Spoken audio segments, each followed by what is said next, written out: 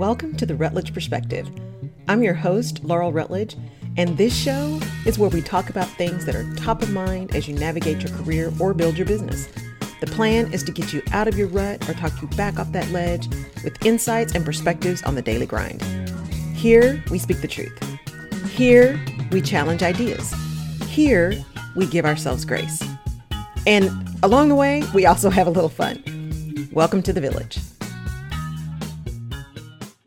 This week on the Rutledge Perspective, we're talking about calling out versus canceling versus consequences, and how those three things are somewhat interconnected, or a couple of them at least should be, if we really are going to make a difference in the things that we're seeing going on.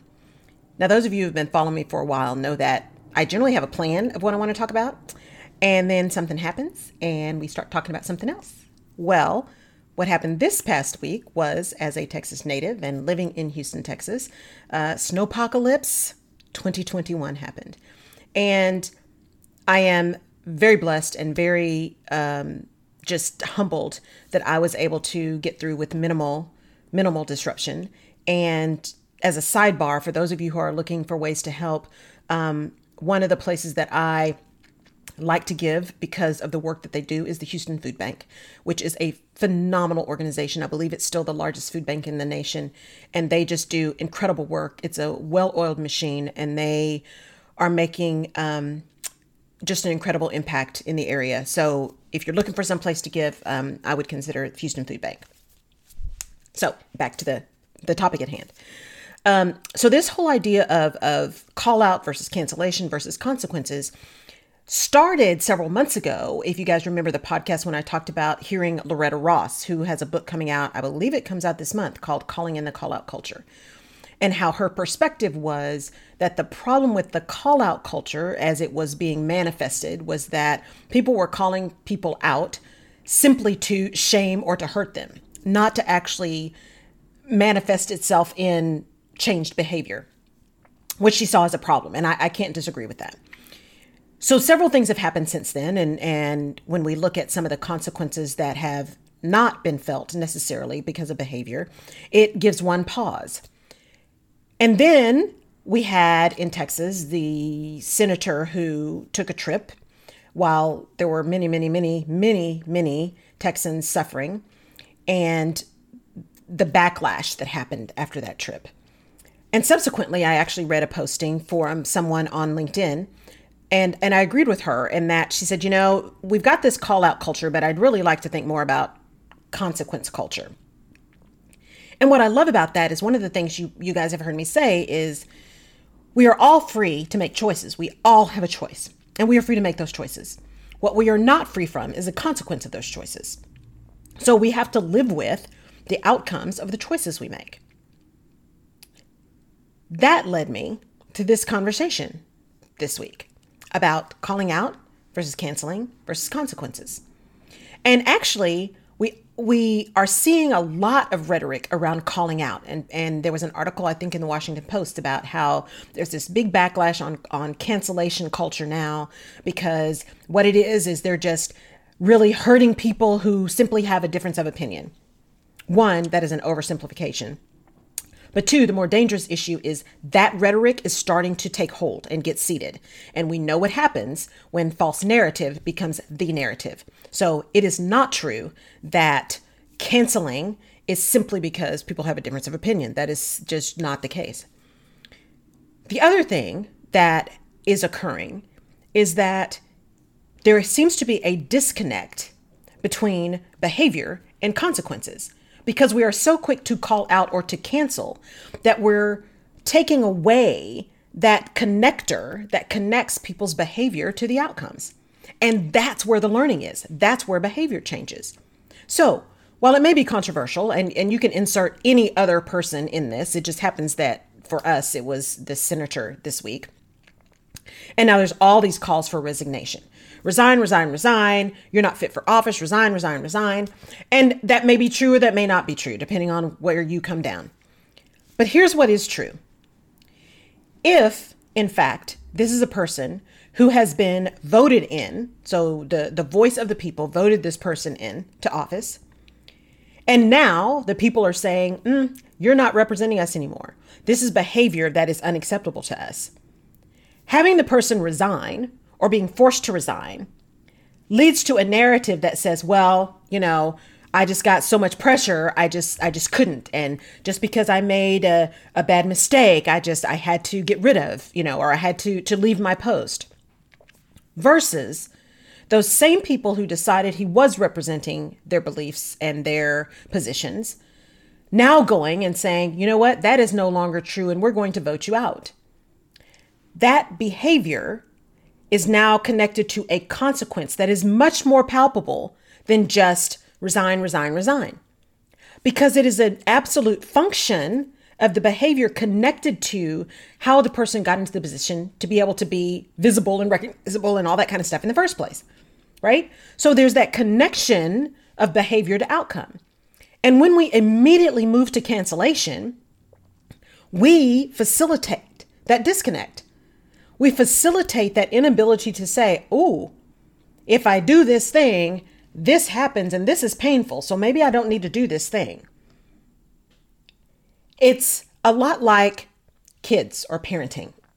I don't have children, but I've been a child. And that whole idea of don't touch that, don't touch that, don't touch that. You're going to get burned. You're going to get hurt. Don't touch that. But the kid touches it anyway. And then they get burned. That's the way they learn. Because you can say things over and over and over and over and tell people and tell people and tell people. But until someone actually experiences the thing that you're telling them, it doesn't get deep-seated. It doesn't get connected to the behavior. It's only connected to your word and how they feel about you and whether or not they trust you and whether or not they believe you. It's connected to you. Until we experience things ourselves, we don't necessarily learn the connection of the thing to our behavior, that we actually have an impact on the outcomes that we're experiencing. And that's the value. So thinking about a call out culture versus cancellation and consequences for both of those, we do still need to be able to call things out. We need to call out behavior that's unacceptable. We need to call out the impact of those behaviors and how those impact other people, how they are negative, how they are hurtful, how they are harmful, how they move a rhetoric into a place that is simply untrue. We need to be able to call that out. That's speaking truth to power. We need to be able to tell people the things that they don't want to hear with respect, with kindness, with all of those kind of things, because you don't have to be ugly to be candid. So we need to be able to do that. And we need to be able to cancel people whose behavior is so egregious or so abhorrent that it just cannot stand. We do need to be able to do that. We have shown that we don't necessarily have the intestinal fortitude to do that all the time, but we do need to be able to cancel. The challenge is when we cancel everything, the power of the cancellation begins to wane. It doesn't carry the same weight because everybody's getting canceled. And it makes it so much easier for that narrative of, well, I just have a differing opinion and, so I'm getting canceled. Or Facebook didn't like what I said, so they put me in Facebook jail. I hear that a lot. Or Instagram deleted my post, or Twitter took me off, the platform. Because we are not paying attention to canceling versus calling out, because we are not connecting the consequences to the behavior, the narrative is that if people don't like it or they don't agree, then I get punished. Now, there probably is a faction of that. There's some things where that is true. But the majority of the time, it's just like you can't yell fire in a crowded theater. That is egregious behavior. You can't do that. It's against the law. You can't do it. That's not freedom of speech to yell fire in a crowded theater because of the potential harm, the outcomes, the consequences of that behavior. It's the same thing with some of the things that we are seeing now. Cancellation is because the outcomes are so egregious or so harmful that we just can't have that happen. But the call out really needs to be connected to a behavior for the purposes of changing behavior. And not only for the person, but for those other people who are watching who may be deciding whether or not they're going to exhibit that same behavior themselves. It's the same thing in your business. It's the same thing in your personal life. It's the same thing if you're leading a team. It's the same thing if you're on a team. Remember, people will hear what you say. They will believe what you do. And if all of a sudden someone exhibits behavior that is egregious, absolutely egregious, and nothing happens, and we say, That's just Joe. That's just Sally. That's just how they are.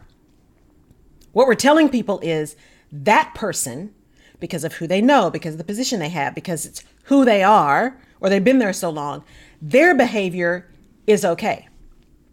When someone else exhibits that same behavior and they are fired or reprimanded or their bonus is taken away, again, that tells people, it depends on who you are. So it's not about the behavior. The consequences are not connected to behavior. The consequences are connected to connection. The consequences are connected to who you are and who you know. And in some cases, that's what we mean. That's what we want. And that has consequences in and of itself as well. What do we really want people to know and understand? And how do we want people to behave? And that's the important piece about calling out versus canceling and connecting those things to actual consequences so that behavior can be changed, so that we're moving forward to hopefully achieve the outcomes that we actually want, the vision that we actually want, the mission that we actually want to achieve, the goals and objectives that we have set for ourselves and for others, for our businesses, for our careers. Calling out those things that need to be called out in a way that is respectful and pointed and focused on the actual thing, not the person and their character. Because we're not trying to assassinate character for the most part. Most of us are not trying to assassinate character. Canceling those things that are truly abhorrent, but connecting all of that to consequences so that we learn. Because at the end of the day, it's about learning. If we're going to change behavior, we have to learn that what we do has an outcome and the outcome has consequences. And that's the Rutledge perspective for this week. As you go through, what have you learned this week? What are some consequences that you have felt? I won't say suffered because not every consequence is bad. What are some consequences that you have felt out of an action that you took that were either expected or unexpected? And what did you learn from that? Because the learning is where the value is. Thank you so much for tuning in. Thank you so much for being a part of the Rutledge Perspective. And thank all of you so much for your prayers and your concern and your support for the people of Texas. We definitely still need it. There are still many who are suffering. And we are also resilient. We're going to make it back and come back and help each other and get back to where we need to be. I will plan to tune in with you and be here with you next week. Take care. You have been listening to the Rutledge Perspective podcast. Thank you so much for tuning in. If we've given you a new perspective or helped you clarify your own, please leave us a review, send us your comments, give us a 5-star rating. We take that information seriously, and it helps us to decide what our next episodes will be. Now, you can find more information about this and other episodes of the show on laurelrutledge.com. And you can subscribe to the show wherever you get your favorite podcasts. You can also follow me on social media. And if there's someone that you think would enjoy or benefit from the Rutledge Perspective podcast, please pass it along.